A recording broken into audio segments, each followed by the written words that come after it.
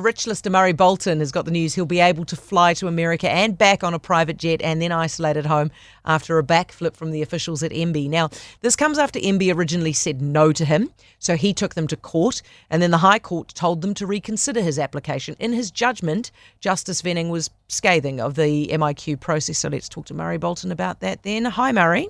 Afternoon, Heather. You relieved? Yeah, look, relieved's not the right word, I think, because I'd really kind of prepared myself for not being able to go. But what I'm thinking, I'm more delighted that the door has been opened for a lot of other New Zealanders to challenge this ridiculous MIQ system that we're faced with in this country. Do you think it's the same for others as it is for you? No, well, look, I think what I took most exception to was Hipkins on radio the other day saying that I was a rich lister trying to get to the front of the queue. That is totally inaccurate. The situation is that you have a whole lot of faceless bureaucrats who say no to your application for any kind of self-isolation or any exceptions to the rules, and there is no recourse. The only recourse is through the courts. And yes, I am fortunate enough to be able to afford to go through the courts, but I had never any desire to jump to the front of the queue. I just wanted to know that my application had been properly assessed, and that is not happening. And all they're assessing it only on medical grounds, and you don't know who's doing it, and there's no recourse if you don't like the answer. So that's why I was forced to go to the courts. So you've offered to help out other people. Is there anybody who asks for your help, or who do you help?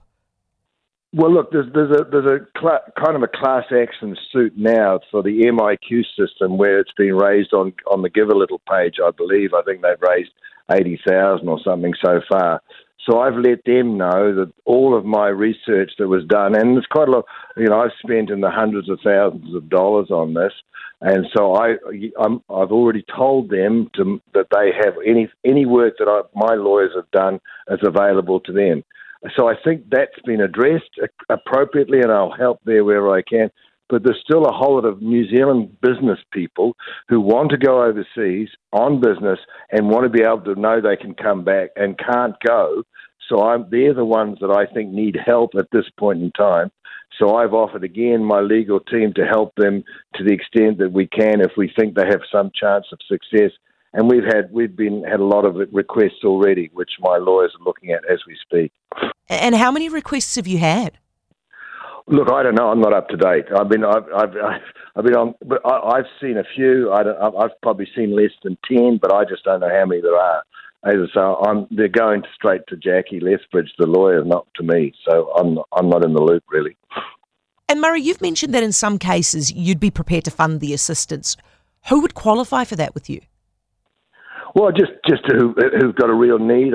There's one that I've signed off on already this morning where Jackie's come to me. I think this is a worthy cause, and I've said yes. And so I've already ticked one already where I've said I'll meet the cost of it.